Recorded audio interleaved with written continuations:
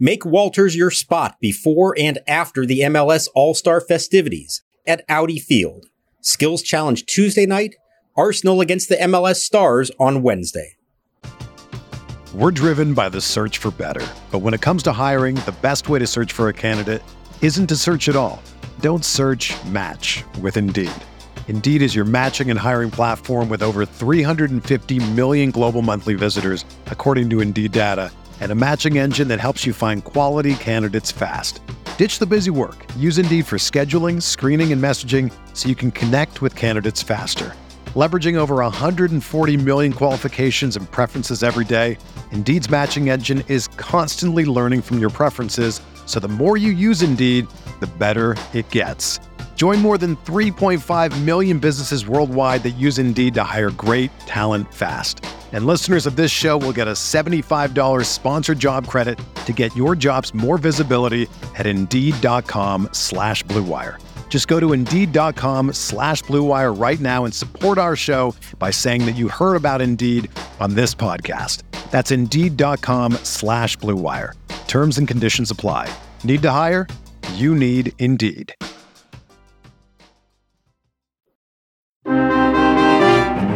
Here's the pitch. Swinging a long drive to left field. This is toward the corner. Back goes Happ onto the warning track near the ivy. In the corner. He can't get it. It is gone. Goodbye.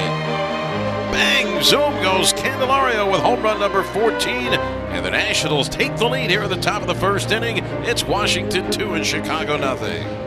Now the pitch.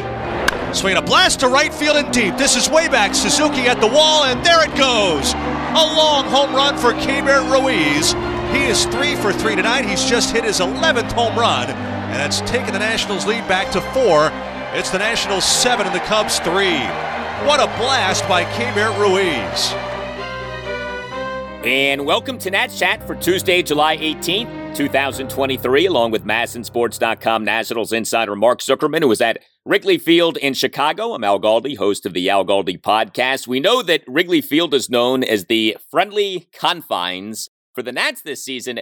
Let's be honest, most ballparks not named Nationals Park have been friendly confines, and that trend did continue on Monday night. A 7-5 win at the Chicago Cubs in Game 1 of a 3-game series. The Nats improved to 38-56, including 23-24 on the road. Coming up later in the show, a scouting report on the man who the Nats took with the number 2 overall pick in the 2023 MLB draft, LSU outfielder Dylan Cruz. And the scouting report will come from an LSU legend, former Orioles starting pitcher and current MASN Orioles analyst, Ben McDonald. But Mark, for the Nats on Monday night, we had some good hitting, including a home run from the returning Jeimer Candelario and a really good game by Candelario Ruiz. We had pitching that was good enough, including a now Hunter Harvey-less Nats bullpen that came through. I thought that this was a very nice win for the Nats.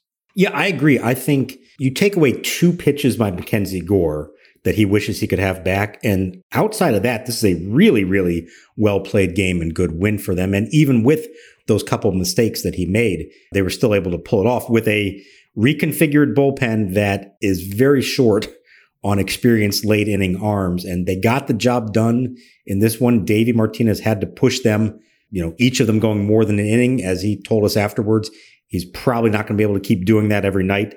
They're going to have to find somebody else to help fill that void. These guys are going to have to all, man up and get out there. And we're going to have to see what we have. And honestly, I'm looking forward to that a little bit. But I thought there were a lot of good things to come out of this one. And the win is the cherry on the top. But I think the stuff they got from Mackenzie Gore and seeing what happened when they did push him, even though the end result wasn't as good for him, and also seeing what they got from some of their young position players, all that put together, I think made this a pretty positive night for them. It was. Sunday was not a positive day for the Nats. Monday, in a lot of ways, was, certainly with what happened in this game. We also, earlier in the day on Monday, had C.J. Abrams being named National League Player of the Week. But with the Nats hitting in this game on Monday night, 7 runs, 11 hits, a walk, 3 for 9 with runners in scoring position, and 5 of the 11 hits were extra base hits, including a home run on the first pitch seen by Jeimer Candelario in his return. So take that if you have any concerns with the thumb. Jeimer on Monday night was back as the Nats starting third baseman and number 3 batter. He returned from a 2-game absence caused by the right thumb bone bruise, and he went 2 for 4 with a 2-run homer, an infield single,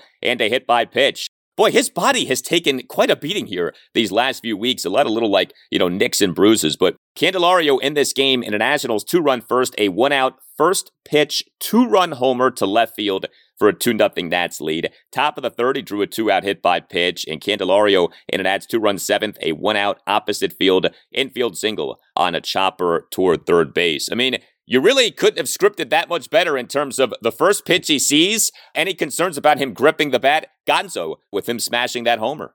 Well, and I'll tell you what, look at where that pitch location was. It was inside, off the plate, and he still turned on it and drove it down the left field line. If ever there was one pitch that you would think a guy with a bad thumb doesn't want to see right off the bat, it is the inside fastball. If he gets jammed on that, who knows what the reverberations are going to feel like. But he got his hands in, got good wood on it, and drove it down the left field line. And it was sort of like, okay, that was him saying, I'm fine. Don't worry about me. Everything's going to be good. Then the little scare later on when he got hit on the left hand, but seems like everything was fine there. The state of this lineup right now is such that they need Jeimer Candelario in there. Candelario and Thomas in the 2-3 spots, Abrams leading off, and really Meneses. He didn't do anything in this game, but I think overall, knowing how good he's been with runners in scoring position, if they lose any of those 4 guys, it suddenly becomes a much more difficult challenge for them. The depth of the lineup is not very good after that. So seeing him back in there, it did feel like it made a difference. It just looked like a better lineup, and it gave them the depth to be able to get production from a lot of different places. Well, I say this as a compliment of Jeimer Candelario. Hopefully the Nats will be losing him in a couple of weeks. I mean, we're now just 2 weeks away from the trade deadline, which is on Tuesday, August 1st. And, we've talked about the good season that Candelario is having. He's now just a point away from tying Lane Thomas for the team lead in OPS on the season. Lane Thomas is at 827. Candelario is at 826. And Candelario, 340 on base percentage, 486 slugging percentage. It's funny, last year, the Nats, of course, traded away their best hitter in Juan Soto. And when it comes to the deadline this year, it could be that the Nats end up trading away the guy who winds up being their best batter this season in Jeimer Candelario. I mean, it's an odd deal. It reminds me a little bit of Josh Bell a couple of years ago, where he's a new guy. He does not get off to a good start, but as time goes on, you really come to appreciate him as a performer. He has been,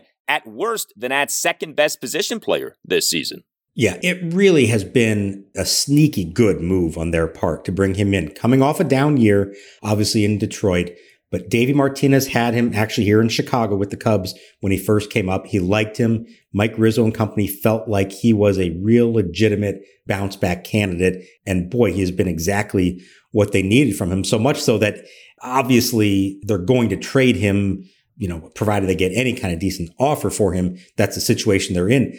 But it's also tempting to say, do you really want to lose a guy who has meant so much to them? If you're really trying to win this year, of course, it's a different story because they're not. They can justify doing it. I don't think they're going to get 5 prospects for him the way they did for Juan Soto. But if you can get even just one good quality young player who could be big league ready either right away or soon thereafter, I think that is absolutely a move you have to make. Something is better than nothing. And, Candelario, he plays a premium defensive position. He has played, I think, for the most part, a pretty good third base. So it's not like he's just some one-dimensional player you'd be trading away. So, yeah, hopefully the Nats can get something halfway decent for Jeimer Candelario. Also doing well for the Nats on Monday night was Keibert Ruiz. He got on base 4 times in this game. He was a Nats starting catcher and number 5 batter, 3 for 3 with a 2-run homer, a double, a single, and a walk. Did get picked off and caught stealing, but Keibert in the top of the first had a 2-out double to left field. He in a Nats 2-run fourth drew a leadoff walk.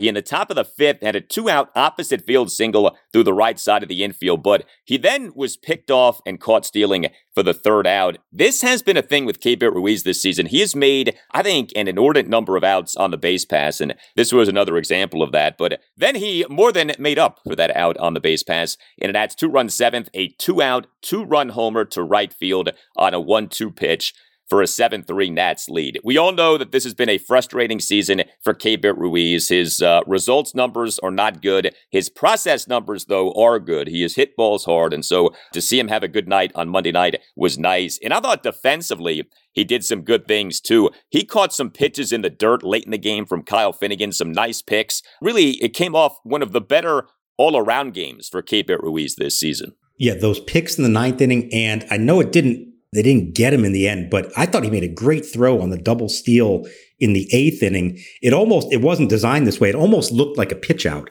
The pitch kind of tailed away to the outside, and he was able to catch it as he's rising and moving towards third and made a really strong throw, and they almost had him. That one was not on Ruiz at all. I do think he had a really good game. Can we create a new term here? Can we have the Keibert cycle?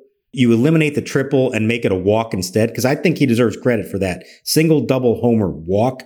I think on the Keibert Ruiz scale, that's as good as it's ever going to get. That was a big-time performance from him. And it shows you, like you said, the results maybe haven't always been there, but the process has been good. And on any individual given night, he can do this kind of thing.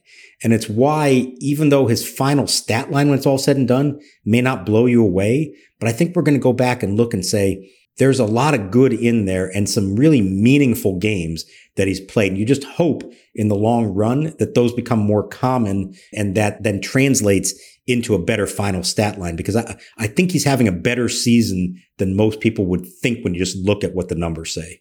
Yeah, I mean, certainly the StatCast data screams that. Just the 18th walk for Keibert Ruiz this year. So yeah, him walking happens about as frequently as most guys hitting triples. So I think that cycle thing does make sense. You know, we have the Victor Robles cycle, which includes a hit by pitch. So the Keibert Ruiz cycle can include a walk. There you go. Also having a 3-hit night for the Nats on Monday night was Stone Garrett. He is the Nats starting left fielder and number 6 batter, 3 for 4 with 2 doubles and a single. Now, one of the doubles was a rather lucky double, but the first double was not a lucky double. He earned this one. Garrett in that Nats 2-run fourth, a double to the left center field gap despite having been down in the count at 1.12. He in the top of the 7th had a 2-out single to left field. The lucky double came in the Nats 1-run 6, a leadoff double on a routine fly ball that Cubs center fielder Cody Bellinger lost in the sky. Many of you listening probably know this. In case you don't, Wrigley Field has no lights behind outfielders. And so some weird things can happen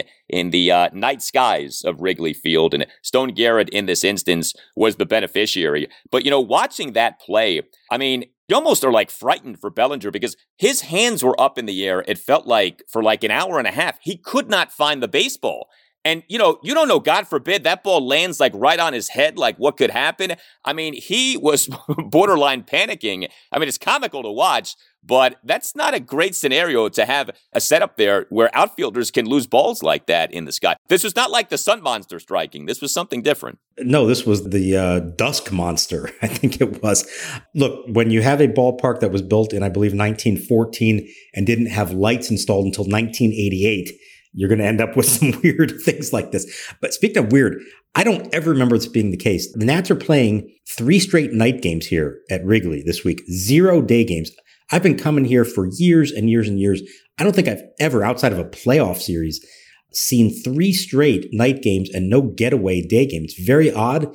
You know, it's still a cool place to see a game at night, but boy, it'd be nice to have at least one day game while we're here. And just on Stone Garrett in general, he's really doing a good job in the role that they have him in. He is mashing left-handed pitching. You know, you wish he could just be a little more effective against righties, hit for a little more power. It just hasn't been there for him. But as a platoon player, he's been exactly what they've needed. He's played a good left field, usually replaces Corey Dickerson late in a game. He went up against the famed Wrigley brick wall in this game to make a catch. And there aren't many guys out there that I would give a chance to survive that. Stone Garrett's the one guy who's actually going to inflict some pain on the brick wall. Stone beats brick in that case. I thought he had a sneaky, very good game for them here tonight and is doing a nice job for them in the overall picture. I want to see the bench press contest between Stone Garrett and Roger Bernardina. I'm not sure who you put your money on in that affair, but that would be quite the battle. Yeah, Stone Garrett on the season now, OPS of 760. For comparison's sake, your Corey Dickerson OPS is at 620. I know that it has been a platoon situation. I really do wonder if more and more we're going to start seeing Stone Garrett. There just is not a lot happening with Corey Dickerson right now. And at least with Garrett, you feel like you have a chance offensively. He is a guy who can give you some good at-bats. He has some pop, and he has been producing, certainly a lot more than Dickerson has been. Yeah, and the defense is an upgrade as well. So you put that all together, and yeah, maybe once they get past the trade deadline, I don't think they're getting anything for Dickerson at this point. I don't care what he does over the next 10 days. But maybe once you get past that point, you start to make a little pivot and say, really, these last 2 months are about who might be a part of this moving forward. We know Corey Dickerson was a short-term rental. They hoped that he would do what Jeimer Candelario has done. It hasn't worked out that way. But as you said, Stone Garrett is a guy who's under control for quite a while. I don't know if given the chance to play every day, if he would be able to produce to that level. Can he hit right-handers at a clip that's enough to justify him playing every day? I don't know. But you may reach a point here where it's worth at least finding out how he does in that situation. When you think about the Nats and their outfield situation at the major league level, perhaps save for Lane Thomas. I mean, I've said this before, but it really just does feel like the Nats have a collection of fourth outfielders, and we're all just kind of waiting for the prospects to arrive. You know, we're awaiting the Dylan Cruzes and the James Woodses and, you know, hopefully the Elijah Greens and the Robert Hasselses and see what they can do at the major league level. But yeah, I mean, for now, Stone Garrett is doing a good job, all things considered, and CJ Abrams continues to do a good job as the Nats' new regular number one batter. He on Monday night, starting shortstop, number one batter, 1 for 4 with a single, a hit by pitch, and a stolen base. So another game in which he gets on base multiple times. I mentioned earlier in the day him being named National League Player of the Week. But here's how you know that things are going your way right now. CJ Abrams in the Nats' 2-run first on Monday night, a leadoff hit by pitch, and he then stole second base, but it's not as simple as that. The steal of second base happened despite the Cubs having Abrams picked off. I mean, the Cubs anticipated the stolen base attempt with a throw to first base on a pickoff attempt, but Abrams outran the throw from first base to second base. And the runner going, they have him picked. Juggled by Mancini, the throw to second, and safe is the call as Christopher Morel, the second baseman, reached for the tag on Abrams.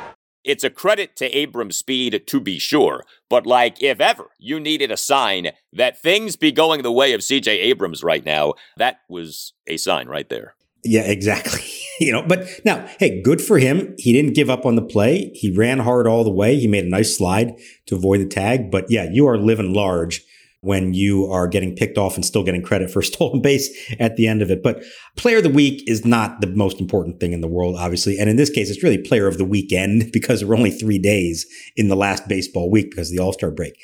Having said all that, the more that you can find ways to validate what CJ Abrams is doing, to reward him for it, to recognize what he's doing, I think it's good for him. I think he needs a little positive reinforcement. Putting him in the leadoff spot helped him. Seeing the results he's had since then has helped him. And now getting some recognition for it. I think all of that will help him in the long run. We've seen good things from him at times since he first got here, but we're really now seeing the complete package. And he strikes me as the kind of guy that once things get going in the right direction, they're going to keep getting better because he feels that he grows in his confidence. And I think that's what we're seeing right now. And the Nats on Monday night had this good offensive game despite Lane Thomas and Joey Meneses having bad nights. Lane Thomas and Joey Meneses on Monday night a combined 0 for 10 with 4 strikeouts. Thomas went 0 for 5 with 3 strikeouts. Meneses 0 for 5 with a strikeout. So the Nats numbers 2 and 4 batters do not have good games, and yet still the Nats put up 7 runs on 11 hits and a walk and go 3 for 9 with runners in scoring position. Hey, are you a law firm partner stuck on an underperforming team while the rest of the competitors are spending big and winning big? Well, unlike Mackenzie Gore and Keibert Ruiz, you have options. You don't have to stay on your 60-win team. Nats Chat sponsor Mason Kalfis and his team specialize in placing partners and associates at medium-sized and large law firms in Washington, D.C. and across the country. Mason Kalfis has recruiters in 6 states and has placed lawyers in more than half of the 100 largest law firms in the United States. While you may be reading doom and gloom from the legal press, many practices are red hot. Antitrust, IP litigation, white-collar litigation, finance and direct lending, and healthcare. Because you are not under a CBA or team control for 6 years. In fact, staying at a firm too long is often a recipe for being underpaid. Explore your options today with Mason Kalfis. Call Mason today at 202-486-3535. That number again, 202-486-3535. Hey Nats Chat, MLS All-Star Game this Wednesday. Tickets aren't cheap for this one with Arsenal coming to DC, so you should check out the Game Time app. What would the baseball equivalent of this be? The Boston Red Sox are facing the KBO All-Stars in Seoul, Korea? Seems like a cool way to stage your All-Star game either way.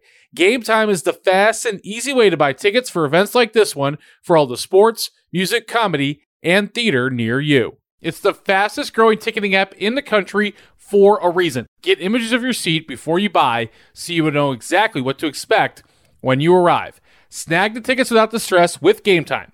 Download the Game Time app, create an account, and use code NATSCHAT for $20 off your first purchase. Terms apply. Again, create an account and redeem code NATSCHAT for $20 off. Download Game Time today. Last minute tickets, lowest price, guaranteed. Hey guys, I want to tell you about Factor. So we on the Nats Chat podcast talk all the time about who is and will be a factor for the Nats. Well, the factor that I want to tell you about is as good as any top-notch prospect. Factor is America's #1 ready-to-eat meal kit, and it can help you fuel up fast with flavorful and nutritious ready-to-eat meals delivered straight to your door. You'll save time, eat well, and stay on track reaching your goals. With Factor, you skip the extra trip to the grocery store and the chopping and the prepping and the cleaning up too, while still getting the flavor and nutritional quality that you need. Factor's fresh, never frozen meals are ready in just 2 minutes, so all that you have to do is heat up and enjoy. Treat yourself to 34-plus weekly restaurant-quality options like bruschetta shrimp risotto, green goddess chicken, and grilled steakhouse filet mignon. Again, ready in just 2 minutes. And so here's a special deal for listeners of the Nats Chat podcast. Go to factormeals.com/NatsChat50 and use the promo code NatsChat50 to get 50% off. That's factormeals.com/NatsChat50 and use the promo code NatsChat50 to get 50% off. Hey guys, it's Al Galdi for Window Nation. Summer is here. The heat, the humidity, forcing your air conditioning unit into overdrive, leading to energy bills that are higher than James Wood's potential. The solution? New windows from my friends at Window Nation, which is offering a great deal. No money down, no payments, and no interest for 2 years, plus 2 free windows for every 2 windows that you buy. Call 866-90-NATION or visit windownation.com and tell Window Nation that you want the deal that you heard about from Al Galdi on the Nats Chat podcast. Protect your home and increase the value of your home with great new windows from Window Nation, which does windows right. You know, the average installer from Window Nation has over 16 years of experience with over 20,000 windows installed. No money down, no payments, and no interest for 2 years, plus 2 free windows for every 2 windows that you buy. Call 866-90-NATION or visit windownation.com. That's 866-90-NATION or windownation.com, and make sure that you tell Window Nation that Al Galdi sent you. Amaya will be on the move from first. 3 balls, 2 strikes, the pitch. Swing and a miss. He struck him out. And a Curly W's in the books. He elevated the 96-mile-an-hour fastball, and Suzuki swings through it. A Curly W in the books. The final score, the Washington Nationals 7, the Chicago Cubs 5. This 7-5 win at the Cubs on Monday night really, I thought, was an interesting game from a pitching standpoint for the Nats. So we had Mackenzie Gore as the Nats starting pitcher. He was pitching in a game for the first time since July 6th, as of course we just had the All-Star break, and the Nats are monitoring the workload of Mackenzie Gore this season. So the idea was, okay, this is an ideal opportunity to give him some rest. His final line ended up being 5 runs in 6 1/3 innings, but he allowed 1 run through 5 innings. He then allowed 2 runs in the bottom of the 6th and 2 runs in the bottom of the 7th. He, in the outing, gave up 6 hits, 2 2-run homers, and 4 singles. He issued 2 walks. He had 6 strikeouts. He threw a lot of strikes, 106 pitches, 71 strikes versus 35 balls. Bottom of the 6th score allowed 2 runs on a leadoff opposite field single by Seiya Suzuki through the right side of the infield, and a 2-run homer by Ian Happ to right field to cut the Nats' lead to 5-3. Bottom of the 7th, Gore allowed 2 runs on a leadoff single by Trey Mancini up the middle and a 1-out 2-run homer by the Cubs' number 9 batter, Patrick Wisdom, to left center field on a 1-2 pitch to cut the Nats' lead to 7-5. As you said at the top of the show, if not for those 2 pitches, I mean, to me, if there's such a thing as allowing 5 runs in 6 into 3rd innings, but pitching well, this was it. I agree. And this game went kind of in several stages for him. First inning was great. Second inning was rough. He threw 32 pitches to get through the second inning, but he got through it only allowing 1 run. So I thought that was kind of big for him. And then he goes on this run where he retired, 10 batters in a row from the end of the second all the way through the 5th, and did so efficiently. And so in spite of that 32 pitch inning, he gets through the 5th on 75 overall. And I thought he had a good fastball. I thought, he looked like the best version of Mackenzie Gore, as we've seen at times this year. Now, you get to a point here where you're going to start pushing him and seeing what he can do. And he knew both the home runs were bad pitches. He was lamenting that after the fact. He gets hard on himself, as we've seen him do when things don't go well. But I think this was actually a positive start for him to go as deep as he did, had success through most of that. And I know a lot of people out there are going to look at this and say, he gets through the 6th. He gave up the 2-run homer there. He's at 93 pitches. Why would you even consider putting him back out there for the 7th, given his age, given how they're trying to watch him and all that? Couple things here to point out. He had only thrown 4 innings this month. Okay, he had a blow-up start in Philly that got knocked out early. Then he had a 17-pitch start at home with a rain delay, and they didn't bring him back from that. They gave him an extended All-Star break, pushed him all the way to this game. So he's on 10 days rest. So they went into this one knowing that he was good to go a little farther. Davey said the plan going in was 105 to 110 pitches. Barring seeing anything from him up to that point that suggested he was really tiring, they were going to push him. And yeah, he gave up the home run, but the feeling was that was one bad pitch, not a sign of him really faltering. Now, in the back of your mind, you also know what the state of the bullpen is all of a sudden. And if Hunter Harvey's available and you can say, hey, we can go Thompson, Finnegan, Harvey, maybe you do pull him after the 6th. But knowing you didn't have that, you go ahead and push him. He didn't get through it. He gave up the home run. But I think you need to start seeing more of these kind of starts. This is a big step in his development. It may not always produce the result you want, but as long as he feels physically good and feels healthy, and he did, he wanted to stay in there and have that chance to pitch through the 7th inning for only the 3rd time in his career. I think it is the right move to make. I understand why people are going to look at that and think that it was a problem to push him to that extent. But I think you got to start doing this kind of thing with him as long as he's feeling good. Yeah, I mean, you can't always judge the decision by the result. Like, the result wasn't good, but I think the process behind the decision was sound. I mean, this clearly was the opposite of Davey getting the guy out on the high note, right? We've seen Davey do that, even basically admit to that. Like, he had pitched 5 innings, he had pitched 6 innings, his final line was good, so I got him out at that point. Like, no, this was, let's see more. We could use more because of the bullpen. And yeah, because the guy hadn't pitched since July 6th, I think this is perfectly reasonable to see him do that. It's just a shame that he gave up those 2 2-run homers. Like, I don't get too emotionally invested in the outcomes of these games this season, but I do get more emotionally invested in the performances of these younger guys. And he was having such a nice game.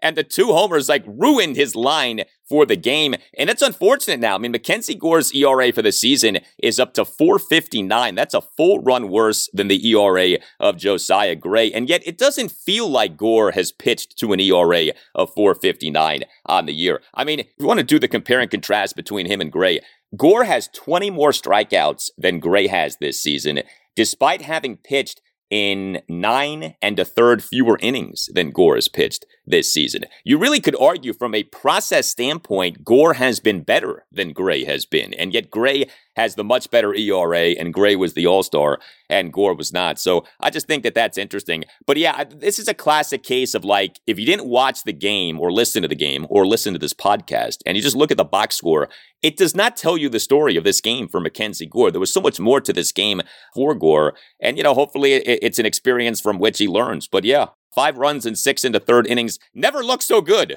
with what Mackenzie Gore did on Monday night.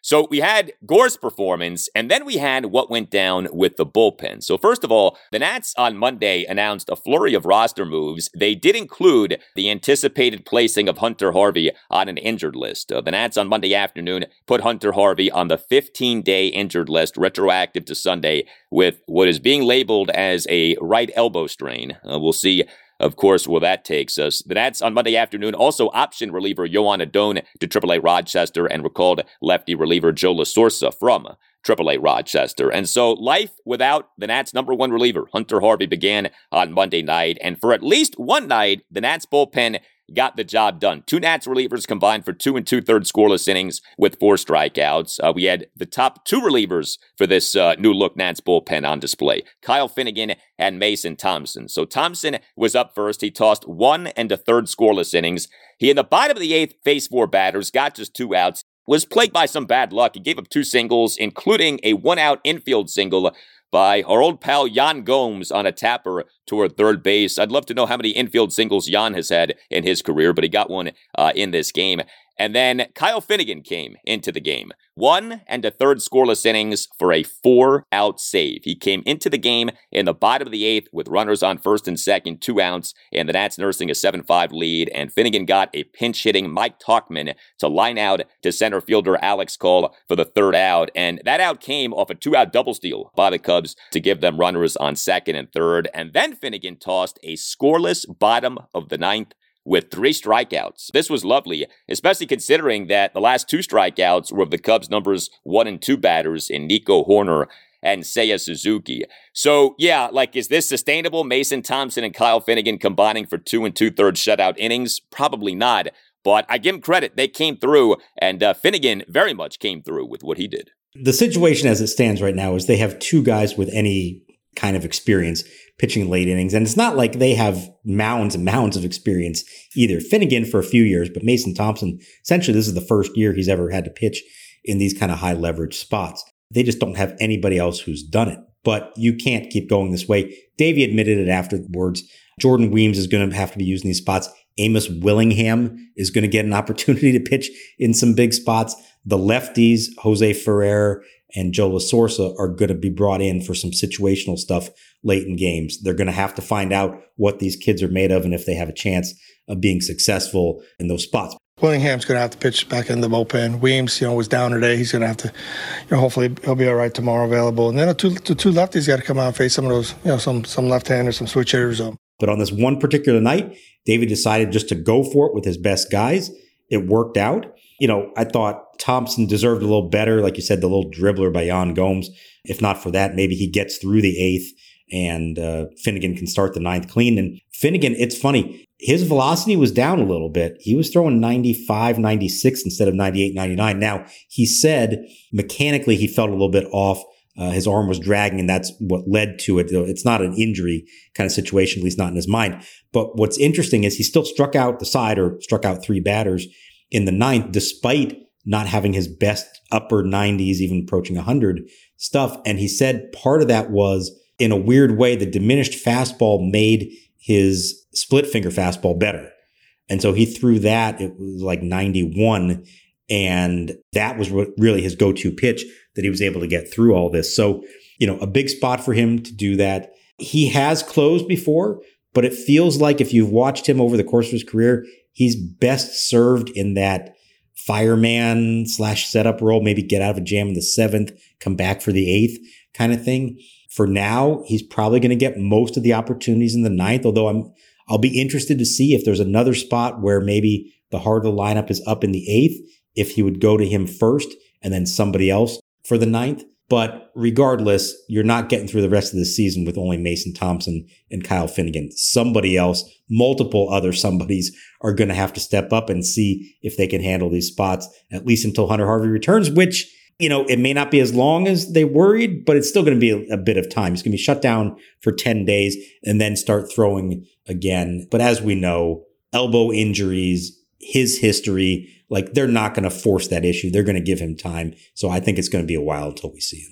If you just go off saves versus blown saves, Kyle Finnegan last season, 11 of 15. Kyle Finnegan this season, 12 of 19. I mean, he has been spotty as a closer in terms of locking down saves. So, yeah, it may well be that he is best suited for a non-closer's role. I thought it was interesting, though, Davey Martinez in his postgame session with you guys, and, maybe this was Davey just putting a smiley face on things, but saying that he's looking forward to seeing what the team has in guys like, Amos Willingham and Jordan Weems. I mean, here's the deal. The Nats, for a good chunk of this season, made no roster moves with the bullpen, and we talked about that. That's not normal. They were almost, in a lot of ways, lucky that they didn't have to make more transactions. Now you've had this regression to the mean during which the Nats are making roster moves all of the time with the bullpen. A bunch of guys are out. I mean, we don't even talk about Carl Edwards Jr. He's been out for a while now with his ailment. Thaddeus Ward is out. Now Hunter Harvey is out. And so this is how it is for most teams. I mean, this is normal. And the good organizations have a bunch of optionable major league caliber arms who you can shuffle back and forth between the major league level and the AAA level. And that's sort of how you maneuver things with the bullpen over the course of the season. Losing Hunter Harvey is bad. There's no doubt about that. But this to me is another test for the Nats and where they're at in player development and where they're at with what they have in the organization. We've talked so much about starting pitching and position players and what's happened with the draft and player development and yada, yada. We don't really talk about the bullpen anymore because it's kind of a secondary thing. And, that was a thing in the good years when the Nats were good, right? The bullpen struggled. But that is something that the organization does need to get better at. And that is having bullpen plans for seasons that allow you to incur an injury or two and still be okay. Because a lot of teams go through this where a reliever or two or three get hurt, but you have other guys and you kind of just figure it out. That's what it is so often with a bullpen, right? You just have to figure it out. So I think it is going to be interesting to see what the Nats get out of, Willingham, Weems, etc. And they're going to need this. If this rebuild is going to go as we want, they're going to need to be able to cultivate unknown guys into being decent relievers. And so maybe this is a blessing in disguise. When the Nats got Hunter Harvey, he was not quote unquote Hunter Harvey. We had no idea what to expect. He ended up becoming their number one reliever. So as odd as it may sound, maybe a guy like Amos Willingham ends up becoming a lot better than we ever thought. I hope so. But that's something that I do think that the Nats need to get better at. It would be a huge success story for the organization because they have not had many like that. Not a top round pick. I mean, this is a guy further down who wasn't on the 40-man roster, wasn't showing up on anybody's top prospects list. But yeah, good organizations turn those guys into quality major league relievers. And, Mason Thompson fits that category. He was not one of the Padres' top prospects. The Nationals got him in the Daniel Hudson trade. That's worked out really well for them. But where is the internal Mason Thompson? Where's the guy that they draft and develop like that, who then makes it up and does something for them and has just a good solid career? I mean, you have to go way back to Craig Stammen, part of the original 2005 draft class. I think he was a 12th round pick, I want to say. And he wound up having a really nice career as a solid big league reliever. Those are the kind of guys they need more of. They have to figure out how to develop them on their own because year in and year out, it's the only way you're going to be successful. You can't go into every year when you're good and have to do what the Nationals tried to do all those years, which is survive until July 31st and then acquire some veterans having good years. That just is not going to work in the long run. You have to develop your own. Yeah, I mean, it really has been an Achilles heel for a long time with the team. It's not easy with relievers. We get that. These guys are fickle. They're year to year. But again, the good teams figure it out. And so you'd love to see the Nats get to a point at which they are able to figure it out more regularly with their bullpen. So game 2 at the Cubs Tuesday night at 8:05. Patrick Corbin off the paternity list will be the Nats starting pitcher. You can hit us up on Twitter at Nats_chat. You can email the show. We always love hearing from you.